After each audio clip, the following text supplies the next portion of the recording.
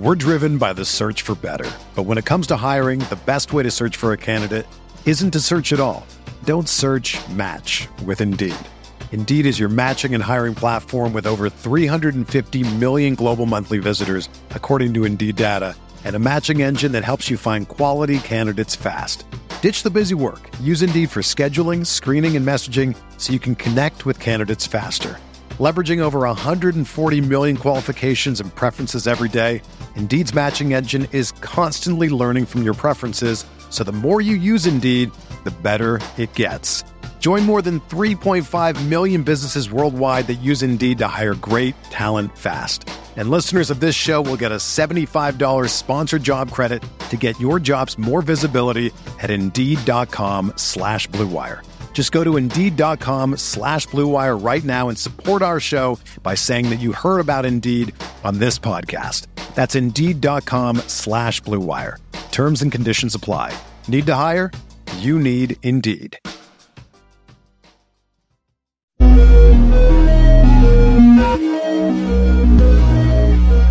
know what I was actually thinking about right before we started going live was that you are to best ball volume at this point, like what I am to dynasty volume as far as like the number of leagues in. And, you know, we're going to talk about all the dynasty leagues that we're in together and dynasty strategy. But I'm just curious, how many best ball drafts are you going to do in an average offseason? Oh, my goodness. It's last year I probably did about 600 or so. I'm already about 50 deep now on the two main underdog contests, the big board, which was their main single QB pre-draft contest, which filled incredibly quick. And now they have a big Superflex big board up right now, which is a really interesting new way to do best ball on this scale. So I know you're a big Superflex proponent. You have been the main Superflex advocate or one of them in the industry. So I know you probably snuck a few into that, but I'm about 15 deep in the Superflex one right now, and probably like 30 to 40 deep in the single QB one. So with the Superflex contest that they're running right now, though, isn't that like you only draft 4 players or something like that? No. That's this one is like you've obviously done like their Best Ball Mania, their big contests like that. Now, what this Superflex one they did is it's the same roster construction, except they took away one receiver, so you only have to start 2 receivers, 2 running backs, a flex, and a Superflex. So it runs a lot like your typical Superflex home league as far as roster construction, and it's half point PPR. Yeah, I wonder why they turned the third receiver into a Superflex. Maybe it's just easier for like their algorithms or something. That's what I'm thinking. I assumed at first they just added a Superflex for the first draft I did, and that I would recommend anybody before you enter a contest to take the time to read the rules and don't assume anything. Because that first draft I did, I assumed that it was still 3 receiver and they just added a Superflex position. They're 20-round drafts, but they actually took a receiver away. So it does make a difference, like how many you're going to draft and how you want to construct your rosters. Yeah, it's funny you say read the rules, because we think of that as like, of course you're going to read the rules. But I had Peter Shanky, RotoWire president and founder, on this podcast doing a baseball, like 3 mistakes that drafters always make. And he said, he goes, I'm going to start off by just telling you, most people don't read the rules, and you need to read the rules. And he was talking about it in terms of baseball, but you just made it just perfectly sense. A contest changes. Oh my God, all the Superflex maniacs get excited, but they don't realize wide receiver. Not only did they increase the value and turn up the volume on quarterback, they turned down the volume on receiver, which again, I understand maybe why they did it. It just seems a little counter, like the whole idea was to raise quarterback up to balance it with the other positions, not to pull the volume down. So, but that's a debate. I mean, you know, you and I play in a ton of these leagues where there's like 3 receivers, 2 flex, a super flex, sometimes multiple tight ends. So yeah. And if you don't know exactly what the rules are, what the scoring is, what, you're just going to construct rosters that aren't plus EV. And I like doing these drafts, especially this time of year where people are just kind of getting a feel for it. You see there's probably 3 or 4 teams out of the 12 you draft with that are essentially drawing dead right from the start, just because they mangled how bad they constructed their rosters. Best ball is a relatively new game compared to Dynasty, compared to DFS, what we're doing. So it's not like it's figured out. It's not like there's an ideal roster construction, but there is roster constructions that are going to really hamper you if you're not paying attention to that kind of stuff. Yeah, often time, and there is definite strategy. We had Josh Larkey on last week talking about best ball strategy, and I love the way guys like him, guys like you think about it. It's when you're doing multiple hundred permutations, you get a chance to see like what works. And I guess really that's one of my questions for you. Like, what's your edge in those games? Why are you doing such high volume? You must feel like you have an edge, or obviously everyone loves drafting, but why so many? I do. I think this, for me, especially if you're going to be drafting this time of year, like obviously we don't know where Drake London's going to be on. We don't know. Up until a couple days ago, we didn't know where Deshaun Watson was going to be the quarterback, and we still don't know where Baker Mayfield is going to be playing. What you want to do is, I think, be able to get guys at a value that they're not going to be available in September and build a portfolio. Now, I'm kind of kicking myself for not doing this. I honestly believe Brady was retired. Like, I thought that Tom Brady, like, why go through the whole rigmarole, like, announce it, like, have Adam Schefter, break the story, then you announce it yourself just to come back 2 months later. So there were people in this super flex big tournament on Underdog that were drafting Brady in the 15th round and doing that for weeks. And every draft I kind of looked at him like, oh, I don't know about that. Giving up a roster spot is a pretty pricey, sacrifice. But now Brady goes in the late first round, middle first round, sometimes like early second at the absolute latest. And there's like thousands of people that have him at a 15th round value, which is incredibly valuable. So you got to be willing to take those risks to gain like plus EV rosters. And that's why I like being able to I think I can speculate that. Obviously I missed on the Brady one. You're not going to be 100% on everything, but I like getting involved now and kind of reacting to news in ways, things that I see might be overstated or might be understated. Like last year, when a prime example of this for me, I was way overweight on Jamar Chase just because there was that whole 2-week period where the beat writers were writing these stories because they got to produce content. They're doing their job. He's dropping the ball at practice. But I'm like, this guy won the Biletnikoff Award at 19 years old. He's going to one of the best young quarterbacks in the league who was his college quarterback. He knows how to catch, but he was legitimately dropping 2 rounds in ADP. So you were getting him in the 6th, occasionally the 7th round. So I was just buying that dip like nonstop. Yeah, you said something interesting there, and it's about leaning into the uncertainty. Some people don't, why? You always hear that all the time, and, we experienced that in some of our home league drafts, Chris, where, everyone's like, well, why are we going to draft in June or July? It's like, all these injuries could happen, but it's leaning into that uncertainty that actually creates the edge for the experienced fantasy players. So when you're playing in your casual leagues, the more uncertainty, the more edge you have, the more information that's solidified, the more the casual players have, the edge balances back out. And specifically in best ball, I like what you said there. It's almost like if you're in a big board contest at this point, you cannot draft Tom Brady. You can't take him in the first round because somebody else already has him in the 15th round. So you just have to hope that, or, your edge would be if Brady fails or if Brady he hits the Peyton Manning cliff. Because if you're taking him in the first round and someone else has him in 15, and then, you're wasting essentially a first round pick, it basically puts him off the radar in those contests, right? Yeah, no, I totally agree, because if you're using a first round pick on Tom Brady, someone else is, is taking Jonathan Taylor in that same spot, whereas the running back that you took in the 15th round is Pierre Strong, and you don't even know if he's going to be on a roster. Like, just the 2v2 there is just, you're incredibly disadvantaged. But that's the beautiful thing about, starting drafting in March. Underdog's going to keep releasing new contests every few weeks, every few months. They haven't even, started their biggest ones yet. And DraftKings hasn't even put out started their best ball product. I'm sure there's going to be some other big sites that are going to be diving more heavily into the best ball streets this year. So there's always opportunity if you think you missed the wave to get back on and get them at a fair value relative to where everybody else is playing.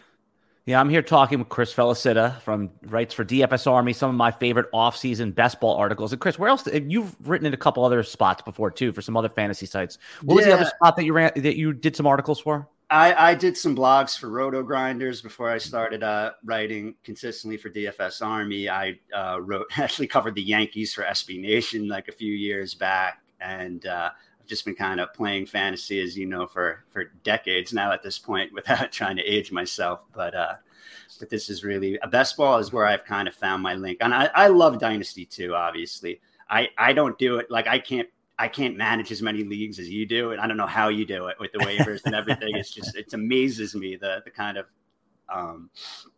I guess like just organization that takes to be able to manage that many leagues. If you came into the back room where the kitchen and the food's being made, you would see it's not that organized. But the reason that I have Chris on the podcast because he is a master of strategy in my judgment, and we're gonna talk some dynasty strategy in a minute. We're gonna also talk about some players. When you're drafting in startups that we both don't like, we think are landmines, we think are busts, and we'll have some debate about that. I'm sure we'll agree on some, disagree on other, but either way, I love talking about that because it opens up avenue for discussion. But as always, the RotoWire Dynasty Fantasy Football Podcast is brought to you by WynnBET. WynnBET is now the exclusive sponsor of RotoWire's Fantasy Podcast. WynnBET brings you all the latest action, user-friendly interface, moneyline bets, and all of the digital casino stuff that you could imagine. WynnBET is currently available in 9 states, rapidly expanding. That's WynnBET, WYNNBET. WynnBET, the exclusive partner of RotoWire's Fantasy Podcast. Make a qualifying deposit today and use code RotoWire, $200 deposit match. Okay, we got that out of the way. So Dynasty, I know what you're saying. Best ball is easier to manage than Dynasty leagues, but when you're in like these large Dynasty leagues, like you and I are, like we were talking about, like 3 receivers, 2 flex. Sure, waivers come up, but it's not as much of a grind once you get midseason because everybody's rostered. Especially, we have 10-man taxi squads to stash all these year 1 and year 2 players, but I also think that what's becoming popular now is Dynasty Best Ball. I'm in a few of those, which kind of makes it a little bit easier, but obviously it changes the strategy. All right, let's for the next. Let's get a player discussion started on some bust players. So this is Dynasty startup season. Everyone's in their drafts. A couple different ways people are doing it is they take the rookie picks out and then they have like a reverse order rookie draft similar to what we did in our big Dynasty league. Or what I like now is in a Dynasty startup drafts, they put the kickers in there as placeholders. And what you do is you draft kickers as picks. So the first kicker drafted would be the pick 101.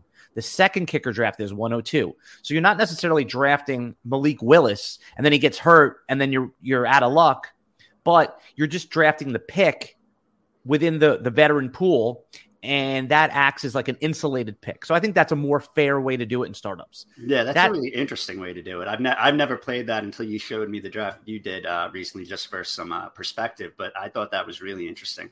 It's a better way to do it because drafting 101, who we think Breece Hall being 101 today, that could totally change by the time we get if some quarterback that shoots up the board that we don't know. Baker Mayfield was not the 101 in his draft year at this time last year. I mean, his year. No, of course not. And like, I think Willis is going to go higher than people expect. I think somebody is going to. I think he's going to be in the top 5 every year. Someone talks themselves into a quarterback or 2. Like even look at like Goff and Wentz that year. Nobody thought they were elite, top prospects. Baker Mayfield before his senior year was thought to be like a 6th round pick.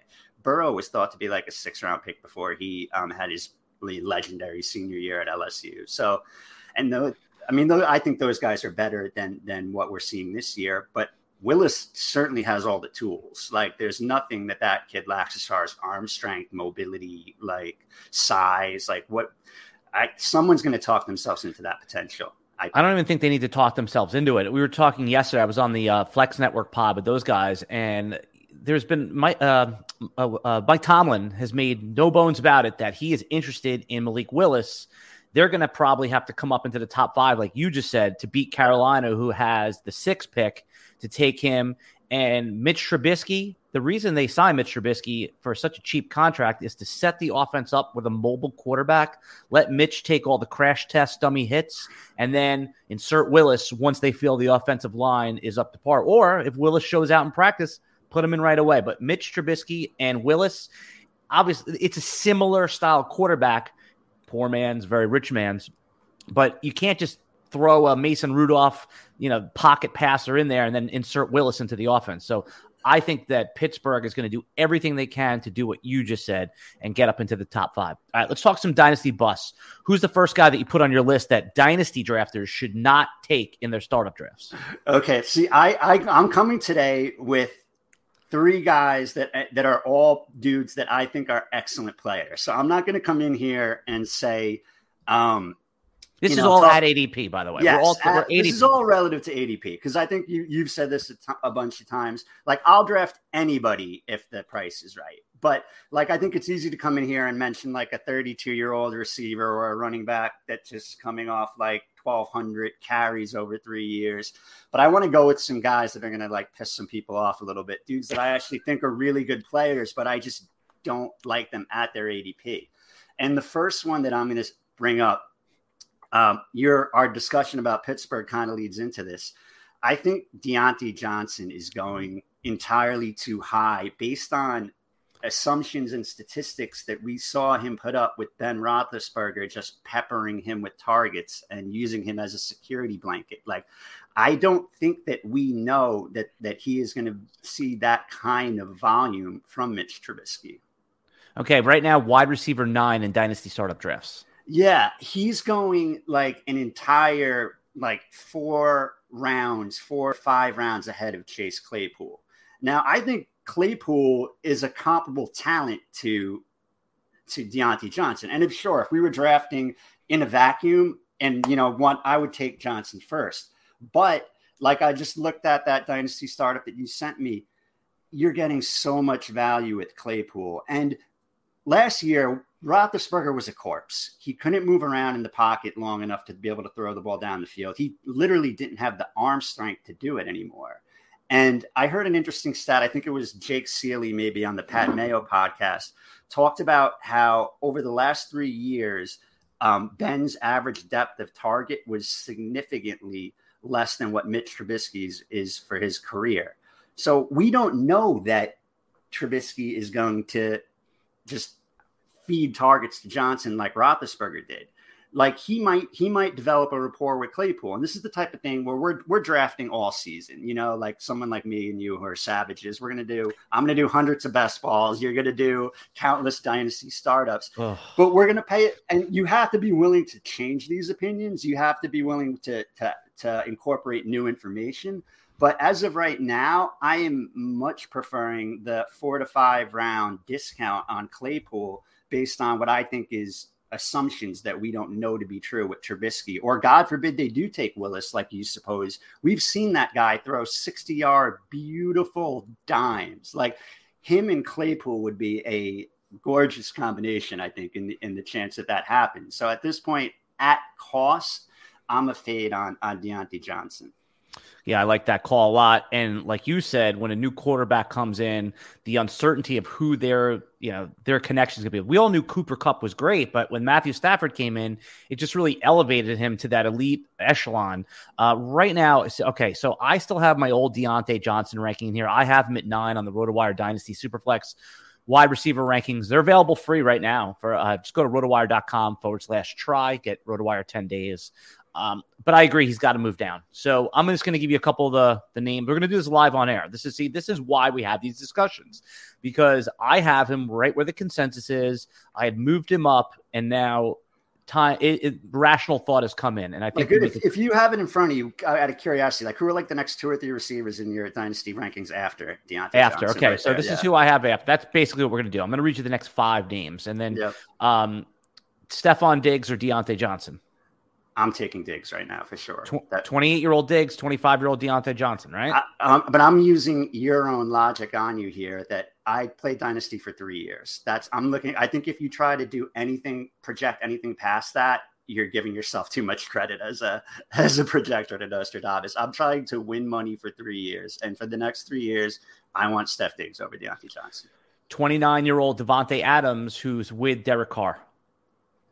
I think he takes a little of a hit moving from Rodgers to Carr, but I would still, looking at a 3-year window, I want Adams. Okay. T. Higgins, 23 years old, to Deontay Johnson. I really like T. I love the Cincinnati offense. Okay. That's a really close one right there. That's a pivot point because I think he is. I'm a big Chase guy. Like in our dynasty startup that ran the Madden Curse League, I took Pitts in with the 2 overall in the rookie draft last year. It's tight end premium over Chase, and I still kind of think I maybe screwed that one up. Would you reverse it right now if you could? If someone offered you Chase straight up for Pitts in a premium, you would pull the trigger, or you're not sure? I'd have to think. I'd think long and hard about it. I'd dig into it. Like, obviously, 1 year out, I completely am on the wrong side of that. But I do think, obviously, we have not seen the best of Pitts yet. He had 1 touchdown. Yeah, I just took him 6 overall in a double PPR tight end league. Single start, but double PPR. So I'm with you that, yeah, the early returns are favor Chase, but in any sort of premium league, you have to consider it the other way. All right, let's just finish this exercise because I think you brought up a really good point here. And this is how, everyone thinks that like everyone's got their own special algorithm, how they do rankings. You know what my rankings are? My ranking, I'm a curator. I don't consider myself an expert. I consider myself a curator of information. I take everyone's information in. I have my process. I trust my observations, but I like talking to sharp people like yourself and then figuring out where I fall in there. And then I basically put up my cheat sheet, my rankings on RotoWire, how I would draft. So, but exactly. every Sunday I figure it out. Yeah. And then if anyone has questions, I can answer them logically. Let's see. Okay. So how about, here's a good one. Unknown quarterback right now with DK Metcalf, 24 years old, or Deontay Johnson, 25 years old. And I know these are so close, but these are really close. But like, I'm making these decisions every day, like and I know it's not dynasty, it's redraft essentially in best ball, but like I've been taking DK over Deontay. Yeah, just the talent, the big playability, right? I think he's just a special talent, and I think whoever. I don't think it's going to be Drew Lock. Do you? Like maybe I do think it's going to be Drew Lock, mostly because even if they draft like a Kenny Pickett at number 9, what they want to do is, I mean, you're right. If they're going to probably want to get Kenny Pickett on the foot, but the first 4 games of the season are probably going to be Drew Lock games. But Drew Lock's not shy with the ball. He'll throw it downfield to DK. Like, I don't think you're going to feel like you have to, sit. Not that you're going to sit DK if you drafted him where you drafted him, but I think you're going to put him out there pretty confidently, even with Lock. And there's going to be some, inaccurate passes, and it's not going to be smooth, but I think there will be numbers there. Yeah, DK is a big corrector of inaccurate passes. He can go up and get it. I like that. All right, so you like him, not as wide receiver 9, but you would be more comfortable wide receiver 12, 13, it sounds like, for Deontay Johnson. And you might say, oh, what's the difference between 12 and 9? It's like a round and a half. A round and a half is a big difference. It doesn't sound like it right now, but when you're actually like doing these drafts, it's all the difference. Well, the higher up in the draft, the more towards the start of the draft you are, the smaller the gap is equivalent to a bigger gap later on. So the difference between pick 1 and pick 10 is just as big a gap as it is between rounds 12 and 17. Exactly. That 5-round gap means almost less than the players that you're picking between pick 1 and pick 10 just in itself. So because the magnitude of their impact comes down. Obviously, you can hit on sleepers, but there's players that you would take in round 12 that if you took them in round 17, it wouldn't matter either, and vice versa. If there was players that you took in the last round of your best ball, you could easily take those guys in the 12, 13 range. All right. My first bust is a little more obvious, and it's, I guess I thought I was getting ahead of it a little here, but I'm going to tell you Alvin Kamara, but I'm in a startup right now that's going on. We're in the 7th round. It's a super flexing, and he's still not off the board. Wow. So that tells you that the early dynasty drafters are not on him either. He's the next one in the queue, so he's going to go in this round. Yeah. But, and again, in a super flex and a double tight end premium, also with rookies in here. I mean, here's a couple of the names that have gone off the board before Alvin Kamara. Okay. And by the way, this is a sample of one. We're going to talk about his ADP in a minute. Elijah Mitchell just went off. David Montgomery, Josh Jacobs, Travis Etienne, Nick Chubb, Derrick Henry, who's 29, all went off the board before 26, 27-year-old Alvin Kamara. Does that make sense to you? Why do you think, first of all, do you agree that Alvin Kamara is a landmine in Dynasty right now? I honestly, I didn't realize he was going that late in the 7th round. Of a super flex. So it's like okay. The 4th round. So it's like the 4th round of a. Like tradition. I honestly haven't been getting a lot of Kamara in the drafts I'm doing so far. So I do agree. I clearly, the proof would be that I agree with you to some extent. I think a lot of people are scared off of what the New Orleans offense is going to be right now. Like, I think it kind of, the rumors are leading you to believe that it's going to be Jameis back there. And obviously we've seen a fall off from when Jameis was the quarterback in Kamara's production. And he has a ton of wear on the tires at this point. And I like to draft guys, whether it's in Dynasty or Best Ball. I want to tell myself that I'm going to get their best season. Like, am I going to get Alvin Kamara's best season if you draft him right now? Is that a realistic expectation, do you think? I don't think so. I think he's had his best season. So I don't think you're crazy with that one. All right. Well, when you talk about like their best season, and this leads us into, I've been the Zeke truther this off season, and he's obviously not on my bust list. I'm advocating to taking him. He's the player I'm going to be profiling in the Player Profiler Roto Underworld draft kit this year. And I'm finalizing that video for those guys. Even if you don't get their best season, I guess if the ADP is not the first round, is he going in the first round of Underdog? I'm talking about Alvin Kamara again. Is he going in the first round? No, I think he's more of like a 3rd round pick at this point. Or in the super flex, I think he's more like a 5th round pick. Right, which lines up with what I'm saying here. Okay, so maybe. And also a suspension could be looming for him too, which redrafters, you can't draft Alvin Kamara that early if it's going to be a 4-game suspension, for his bar fight in Vegas. No. Because then you're getting 0-0-0-0 for the first 4 weeks. That kills you, especially if you're if you draft him in the 3rd round of a redraft and he misses 4 weeks, you're coming in a real big hole there. Yeah. All right. So it sounds like that he is kryptonite for a lot of drafters. If he falls this far, like if he lands on my pick right now in the 7th round, I'm probably going to take him. But that again goes into what we said originally, that we don't hate players, we hate ADPs. We hate ADP. Right. Like, I'm not as high on Zeke as you are, but I find myself getting Zeke because he's really falling. Like, everybody hates him. Like, people think he's washed. People think Pollard is better, but I see Zeke like in the single quarterback big tournaments last to the late 5th round, like at pick like 5-10, like I think the volume and the role and the touchdowns are going to be there, that even if you don't think you're getting Zeke's best season, like I said before, he's a valuable player at that ADP, especially because if you're looking to take a running back there, that means you probably went Chase, you probably went Jefferson, maybe you went early and got Lamar or Mahomes or something at QB, or took an early tight end like Kelsey or someone. So now it's like, okay, I could plug this guy in. He's, other than suspensions, he's healthy generally. And like, he might not be like 100%, but he gets out there and plays, and he'll scum you a couple touchdowns like here and there. So I think it's like at that like late 5th round, like I don't think there's a ton of like risk to Zeke there. As of yesterday, in 1 QB, Zeke's ADP was 46. So it's like late 4th, but you're saying in Superflex, it pops a little later. No, it pops later. Like, I think that's the ADP, but like I've seen him last, like I've taken him in like, the Underdog single QB best ball late 5th round. You can get him in the 5th round. maybe because it's ADP, so it's average draft position. So maybe he's going in the 5th round, and I'm the one pushing the ADP up by taking him in the damn 3rd round every time. I would say do not take him because you don't need to. Like, I think it's different. Like, it's different for everybody. Like, if you're a volume drafter like I am, like you see some of these guys like Eagles, and these guys do 150 in every contest. I don't know how they find the time to do it. Like, to get the volume I get down is a pretty time consuming. But like, if I'm going to do 100 drafts in the Best Ball Mania, I'm never going to take Zeke in the 3rd round, because I know there's going to be 10% of those drafts or 15% of those drafts where I could take him in the 5th round, and that's when I'm going to take him. Like, I'm going to get my exposure to Zeke there, and I'll have some exposure to Zeke, but I'm never going to reach for him, because I know that that's the advantage of drafting a lot and drafting once a day and for months at a time, that you get a feel for that kind of stuff. It's like, I don't have to reach here for Zeke, even if I like him more than most, because I know I'm going to be able to get him at a better price tomorrow or the next day. In Dynasty, who are you taking there of those two? Just say you're on the clock. It's the, whatever round that those guys are going in, Kamara or Zeke in Dynasty right now, both age 27.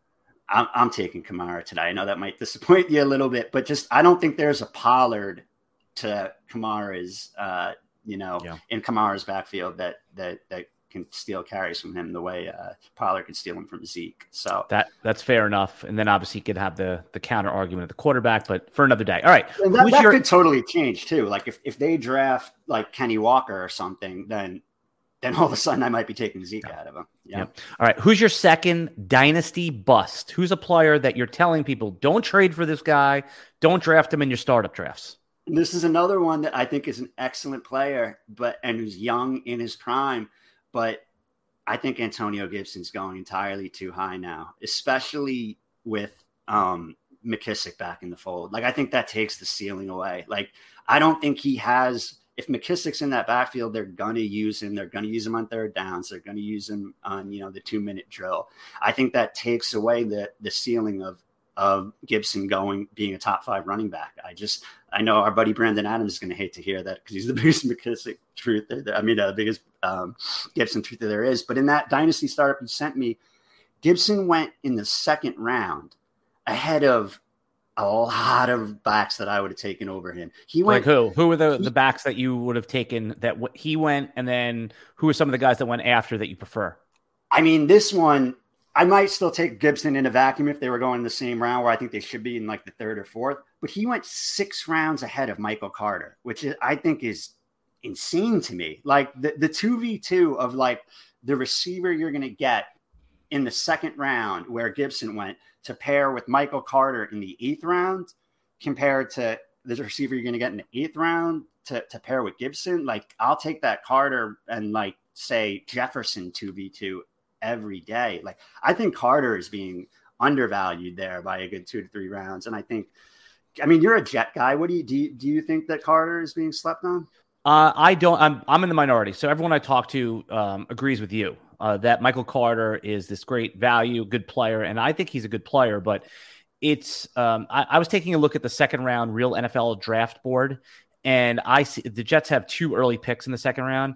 I think that if any of if Kenneth Walker or if Breece Hall are there, they're going to take one of those guys. Yeah. And that obviously changes the outlook because I think they have. Let's pull it up right now. Let's see. 2nd round NFL draft. So, and again, this is projecting because we can only look at what we have right now, right? Okay. Yeah. In the second, let's see. I hit the wrong link.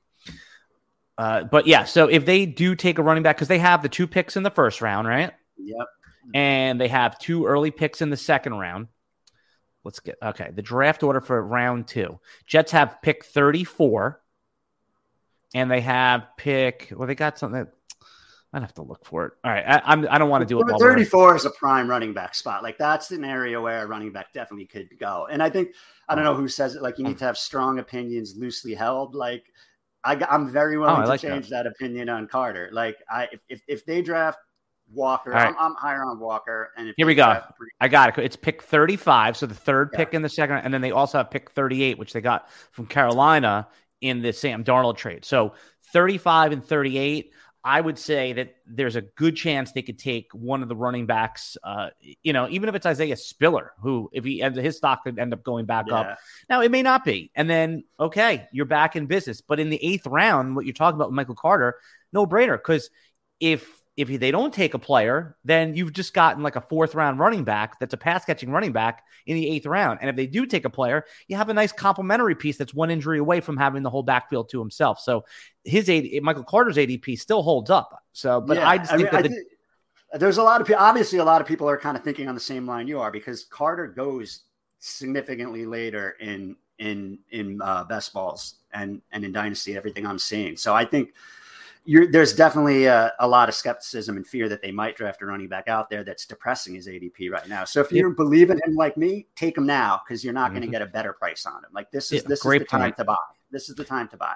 Yeah, one of our guys in the chat, Crackshot, said Michael Carter will not be replaced. I don't think that's if the Jets take a running back early in the 2nd round, I don't think that they're thinking of as, hey, let's replace Carter. They're thinking it as something to be a complementary piece. Right. And but that would take away the ceiling. That would, if they had brought a Breece Hall, Isaiah Spiller, Kenny Walker in there, that does kind of remove the ceiling outcome. Yeah, because I think a lot of mock drafts have the Jets taking a wide receiver at pick 10, or they're one of those early picks. And what's the best way to insulate their investment in Zach Wilson is to put pieces around him. They signed 2 veteran tight ends, and no one likes them for fantasy, CJ Uzoma and Tyler Conklin, but those are professional tight ends to shore up the blocking, to help with the short passing game. Of course, they're getting Corey Davis back. Everyone loves Elijah Moore. If they add a top 10 wide receiver and then an elite running back to complement Michael Carter, then there's no excuses. They can figure out what they have with Zach Wilson. So I think that's a reasonable concern, given that the Jets have multiple picks in that prime running back. I like how you position that. It's a prime running back area. That's where Jonathan Taylor went. Yep. That's more or less where Clyde Edwards-Helaire went.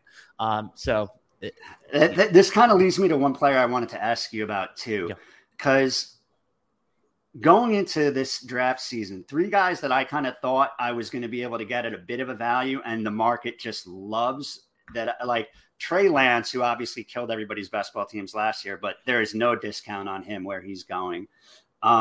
Pitts, who was underperformed relative to what you expected and where you drafted him. He was going pretty much where Cooper Kupp went, and he got 1 touchdown. And the one that I want to ask you about is Elijah Moore, who I love talent-wise, but he missed time. Zach Wilson missed time. He didn't put up great numbers. And he's going in the 4th round. Like, he's going very high. Like, no one is holding anything against him. And I thought I'd be able to get him a bit of a discount this season, but not at all. Like, yeah, no, you nailed it right there. Is that Elijah Moore is not on any of my best ball teams or my dynasty teams where I didn't take him in the rookie draft. He's not in my startups. I love him. I really, but he is just going. Someone always likes him more than me. My new dynasty philosophy, when I say new, it's like over the last decade of playing dynasty, you evolve, and I'm not going to fight people in the room for someone. I'm not going to be, I don't have like my guy. I have my guys that people hate. We talked about Zeke earlier. Mike Evans falls into that category now, where he goes into the 3rd round of redraft, but like the 7th or 8th round of dynasty startups because of his age. Yeah, dynasty players are ages. So you're talking about really Elijah Moore, and we elevate dynasty players as a whole. We elevate youth, and sometimes to a fault. Now, Elijah Moore, you hit it on the head. Would love to have him, but there's always someone in the room that likes him better than I do. He's on 0 of my startups. The only place I have him was where I was lucky enough to, had pick 110 or 2-2 in my rookie drafts last year, and I was able to get him. So now, if they draft like a Drake London or a Garrett Wilson, guys that like you've seen mock to them with their like 2nd, 1st round pick there, do you think that hurts Elijah Moore? Do you think that kind of or takes double coverages away from him? What do you think? Or is that a knock him down? I think that those guys don't do what Elijah Moore does, so it allows him to operate in the field.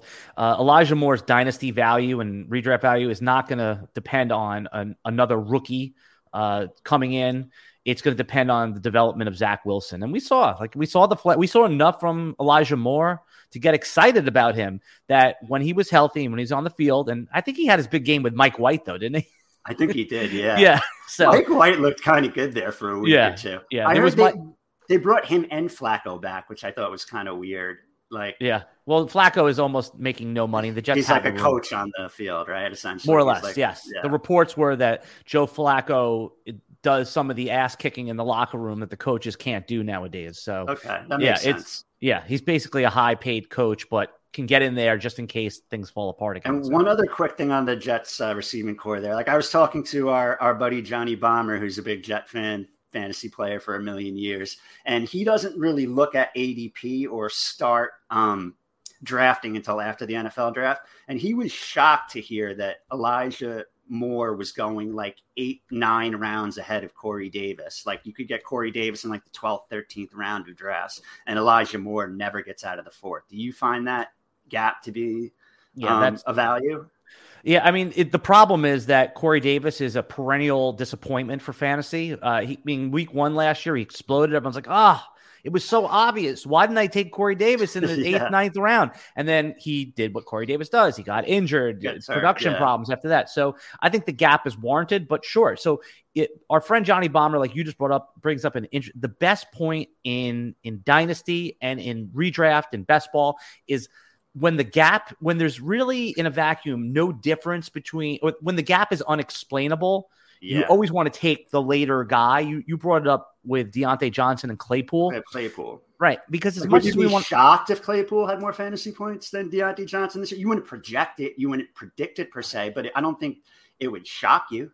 Yeah. And the same thing goes for on the top of the draft with T. Higgins and Jamar Chase. Now, of course, you're going to take Jamar Chase first, but there's going to be 2, 3, 4 week stretches where T. Higgins is the preferred receiver. Course, right. Yeah. So, and it may on a seasonal basis not be that way, or, Higgins might be the 16-point guy where Chase gets 8 points. And we all know Jamar Chase can give you that 40 or 50-point mega throbber on any week. And that's why we like him for his explosive upside. So all those points that you just asked me about, I think are really smart to just ask yourself. You don't always, sometimes it's okay to get excited and reach up for a player like you're doing, hundreds of best balls.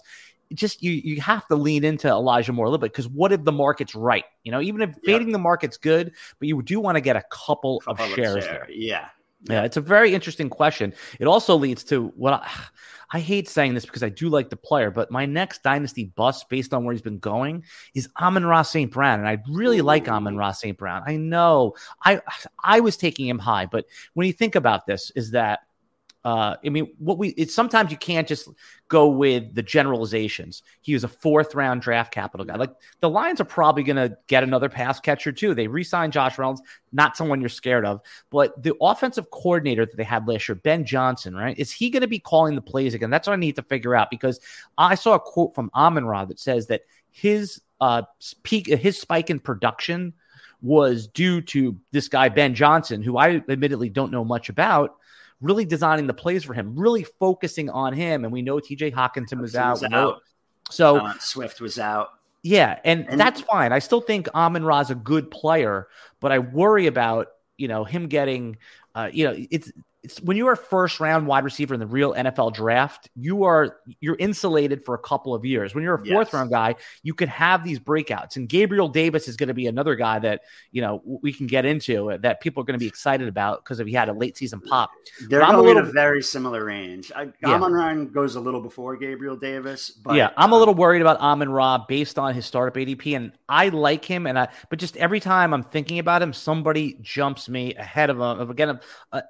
Again, how can you take Amon-Ra St. Brown ahead of Mike Evans in any format? You're talking about a walk-in Hall of Fame wide receiver, usually good for double-digit touchdowns or 1,000 yards in a season. Amon-Ra St. Brown's explosive. So based on my argument, talk about him a little bit. Well, in our Madden Curse Dynasty League that you run, the Amon-Ra owner, I forget who it was. Actually, I think it's DK. It might be DK. That sounds right. He offered me Amon-Ra a couple weeks ago for my 23-1. And I thought about it. I thought long and hard about it, but I turned it down because I don't know where. So you would rather have the 23-1 than Amon-Ra? Okay. I did. I made that decision. I agree with, by the way. And I love Amon-Ra. I was way overweight him in best ball. It was one of my best calls last year. I had a ton of Amon-Ra St. Brown. I just thought the role was going to be there. I didn't believe in any of the other receivers that Detroit brought in. I liked him at USC, and I think people underestimate slot receivers, that especially in a 4-point PPR. I had a ton of him on DraftKings, which is 4-point PPR. I think people don't realize that underestimate just pure volume that a slot receiver like Amon-Ra could get. You see it every year. 2 years ago, it was Cole Beasley. Last year, it was Hunter Renfrow and Amon-Ra. I think a sneaky one, actually, and I was talking to Bomber about this yesterday too. I think Berrios could have some value late where he's going in the 18th, 19th round of a best ball draft. I think he could be a guy. I mean, he's not going to win you the league, but I think he's a guy that if things break right for him and he's playing in the 3 wide receiver sets, he could provide some PPR value for you and plug up bye weeks and hit your lineup 3 or 4 times in the season in a best ball format. when you're talking about best ball, and we'll sneak back over to the dynasty discussion because I want to get your third dynasty bust in just a second.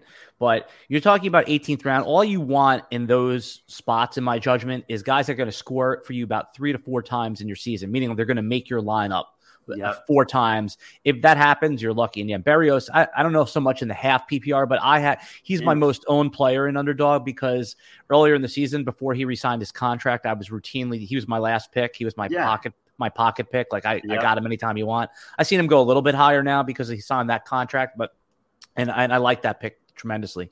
All right, let's talk about your third dynasty bust. Who's somebody that dynasty startup players should not take at their current ADP?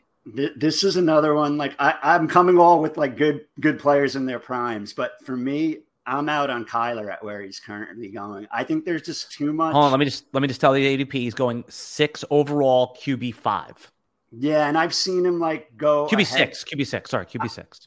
Yeah, and I've seen him go ahead of guys like Lamar and Herbert, who I would. It's just not that obviously Kyler's a great fantasy player, but I think I'm putting a lot more stock into what I saw in that playoff performance. Like he completely looked shook. He just gagged to a level that like is just concerning. And even like when Lamar had bad playoff performances, he still put up numbers. Like he still was there. And I know the play. I don't want to like barrel it down to one game, but there's a lot of stuff going on. He's my size essentially. He missed significant time the last 2 seasons with nagging injuries. We don't feel confident that he's going to be healthy.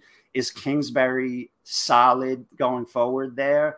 They lost Kirk. They haven't really added any significant weapons. Hopkins is another year older and couldn't stay healthy. He's beefing with the organization. If I got to choose, if I'm on the board and I have Herbert, Lamar, or Kyler, I'm not taking Kyler out of those 3. We're driven by the search for better. But when it comes to hiring, the best way to search for a candidate isn't to search at all. Don't search, match with Indeed.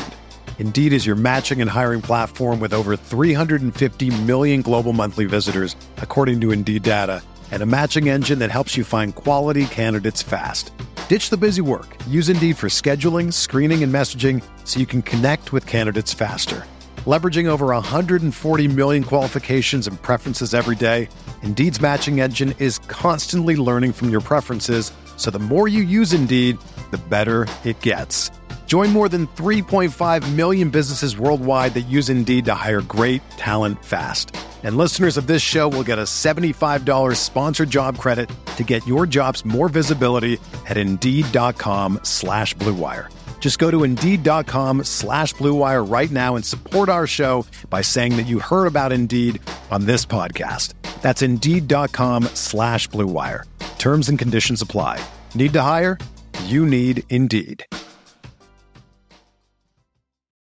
Whether you're a world-class athlete or a podcaster like me, we all understand the importance of mental and physical well-being and proper recovery for top-notch performance. That's why I'm excited that Unified Healing is sponsoring podcasts on the Blue Wire Network. Unified Healing is a new and super innovative global network of wellness centers powered by Energy Enhancement System, or EE System. If you haven't heard of the EE System yet, then you'll want to listen up. This technology promotes wellness, deep relaxation, purification, and rejuvenation.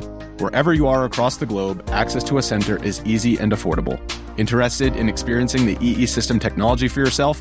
Go to unifiedhealing.com/Blue Wire to learn more and find a center near you. That's unified, UNIFYD, healing.com/Blue Wire. No material or testimonials on the Unified Healing website are intended to be viewed as medical advice or a substitute for professional medical advice, diagnosis, or treatment. Always seek the advice of your physician or other qualified healthcare provider with any questions you may have regarding a medical condition or treatment and before undertaking a new healthcare regimen, including EE System.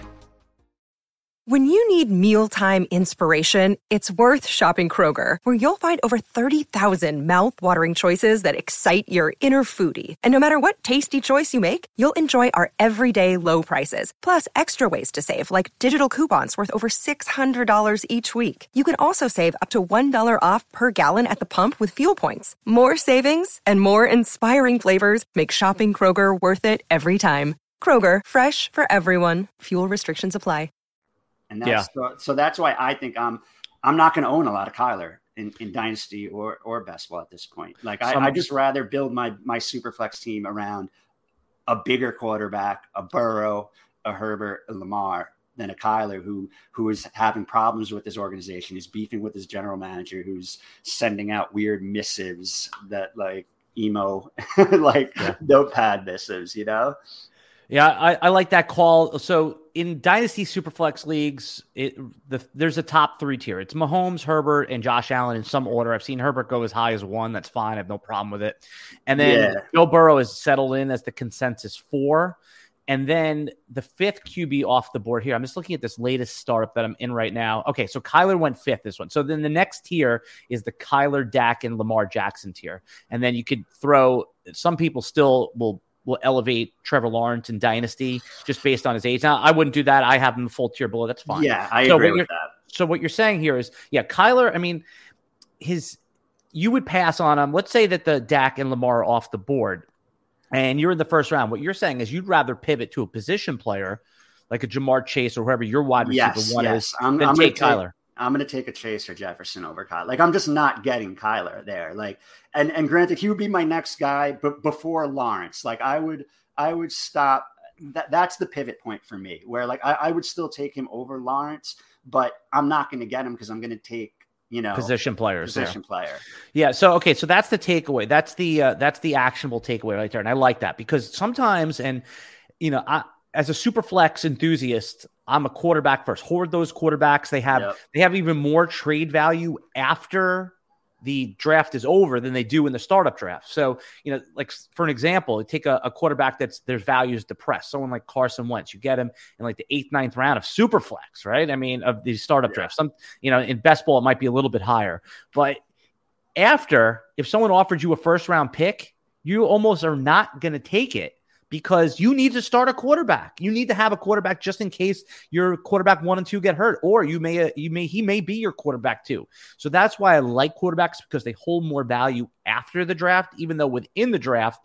But what you said is you're in the first round. You want to get a player that you feel great about. And if you don't feel great about Kyler Murray and the other quarterbacks there, you feel you can get around later, an older player, Derek Carr, a couple rounds later. You are smart right there. That's a good piece of actual advice. Don't feel locked into taking any position. Take the best player available in these dynasty startup drafts. So I like that a lot. As far as like your seasonal ranking, I mean, where would you rank him amongst other quarterbacks? Even if you're going to pivot to position players, I mean, there's obviously a point where you would take him. So we just talked about that top 4, including Burrow. Yep. Who's going to be your 5th quarterback then? Is it going to be Lamar? It's Lamar for me. I mean, and I know it's a little hypocritical because they're both in kind of the same contract situation where they are not signed long-term. And I think they're both ultimately get it done. But Lamar, one of them has an MVP on their resume. Exactly. And one of them has been an absolute league winner in fantasy in his MVP year. Like if you had Lamar, you were printing. I traded him to you that year foolishly. You got the better of me of that for David Johnson, maybe the worst trade in my entire life in my 2 decades of single quarterback league. David Johnson still had some hope left. So he was still going like 4th overall. So in context, but it was just a horrible decision. So and by the way, in that trade, I wanted Baker Mayfield. You forced me to take Lamar. So so we're both donkeys in that regard. But this is what makes us both sound bad. But you couldn't get out of your own way in that trade. No. Oh my goodness. It reminds me of when the geek tried to wouldn't take Herbert for Daniel Jones for me in Herbert's rookie year, and I'm still living off that one. We both look not too bright for that one. Yeah, as we start to finish up here, I got a couple other players I want to ask you about for dynasty purposes. Now, Deshaun Watson was traded to Cleveland. I love the landing spot for him. I'll get your take on that in a moment. Amari Cooper is starting to move up the boards. I'm already seeing it, and for good reason. But it's reasonable to at least explore the idea that Deshaun Watson misses 6 or 8 games. And Amari Cooper is not a spring chicken. I mean, what is he going to be 28 when the season starts? You're basically losing half. Let's assume for a second you're losing half of. And if you don't lose any, that's fine. But let's just make the assumption that he gets 8-game suspension. And let's just say that Roger Goodell came down and that's a suspension. Can you still elevate Amari Cooper knowing you're going to have 8 games of Jacoby Brissett? I see. I tend to be lower on Amari Cooper than market in general, just because. But it's Watson. That's the thing. Now with what is it though? Like you said, there's precedence. Zeke was suspended 6 games with no criminal charges, with an incident with one female. Roethlisberger was suspended 4 games with no criminal charges and an incident with one female. I mean, this is just pure speculation. We're guessing on what Goodell's going to do. Like, none of us are in Goodell's basement in that comfy chair trying to hear what he's planning on doing with suspensions. But in Dynasty, I'm ignoring it because I think you're going to look at we're looking at Dynasty as a 3-year proposition. Like, Watson has this contract now completely guaranteed. I think Cleveland, I'm kind of mixed on the landing spot because I thought, like, when everybody assumed he was going to Atlanta, I'm like, okay, he's going to be firing up to Pitts, indoor in a dome. Arthur Smith, we think, is a good offensive mind. They don't have a receiver yet now with Ridley suspended, but they're probably going to draft one, you would think. But I like Stefanski, and I do think that that's a sharp brain trust they have there in Cleveland. And I think they will figure out how to make the most out of Deshaun. So in Dynasty, I think I like it. In redraft or in best ball right now, until we have the suspension news, I'm kind of holding off a bit. Yeah. I was drafting him.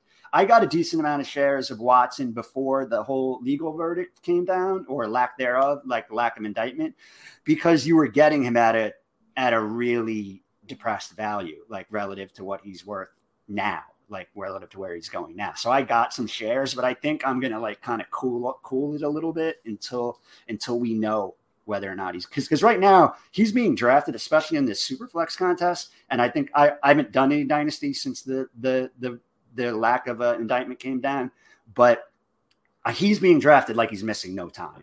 So you're not getting a value by picking him now. Like if you're going to have volume, whether it's in Dynasty or best ball, I don't think this is necessarily the time to pick him, because he's going in like the late first, early second of like the Superflex underdog contest. So I don't think he could even move up that much, like a couple spots maybe.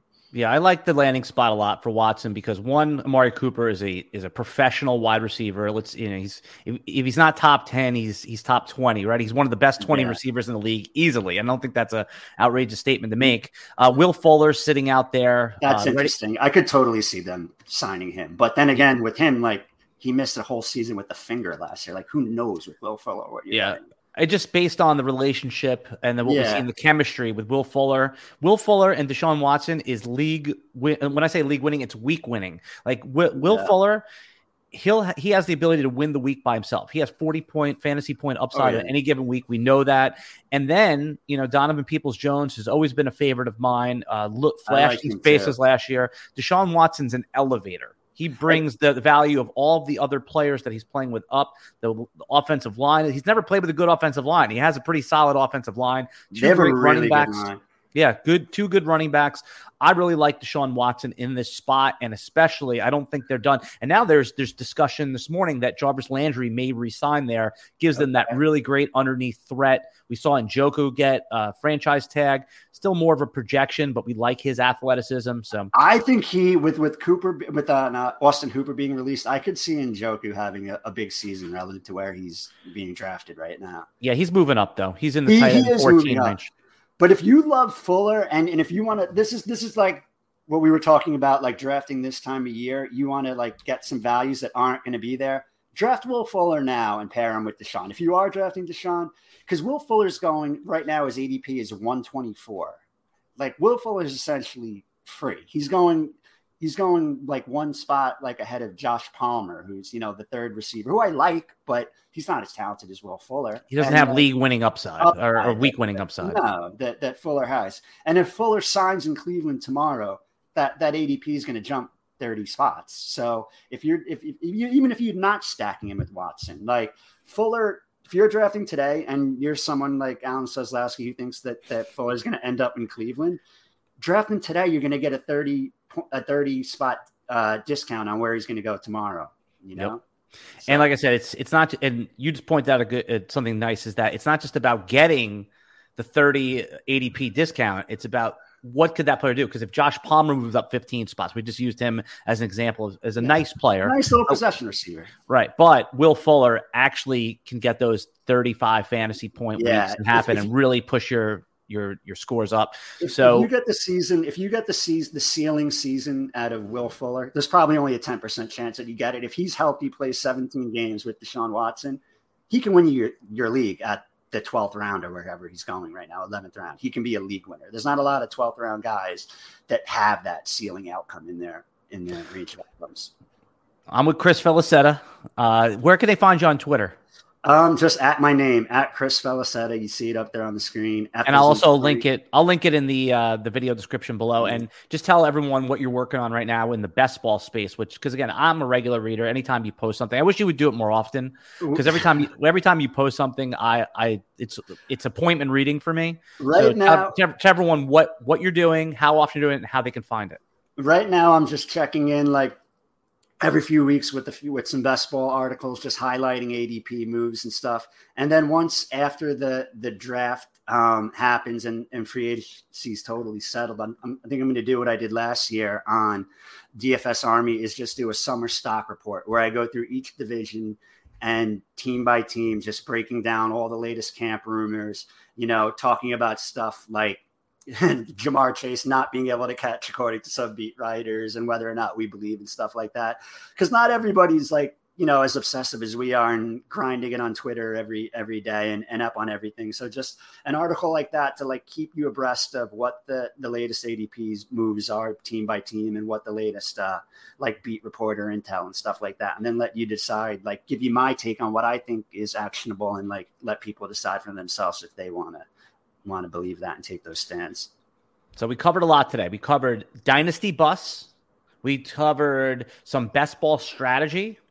And we talked about players that might be a little bit polarizing, that the market is pulling up and that we might be pulling down. So I love talking dynasty with you, Chris. I really appreciate you doing this, man. And what we're going to do is every Monday we'll be back with a new podcast. And just a couple of notes right here, housekeeping notes, is that you can get our dynasty and best ball rankings for free right now at RotoWire. Just go to rotowire.com/try. You don't have to put in a credit card. Just put in your email and you get all the paywall stuff unlocked for 10 days. Okay. That's you don't have to do anything. And then after 10 days, it just goes away.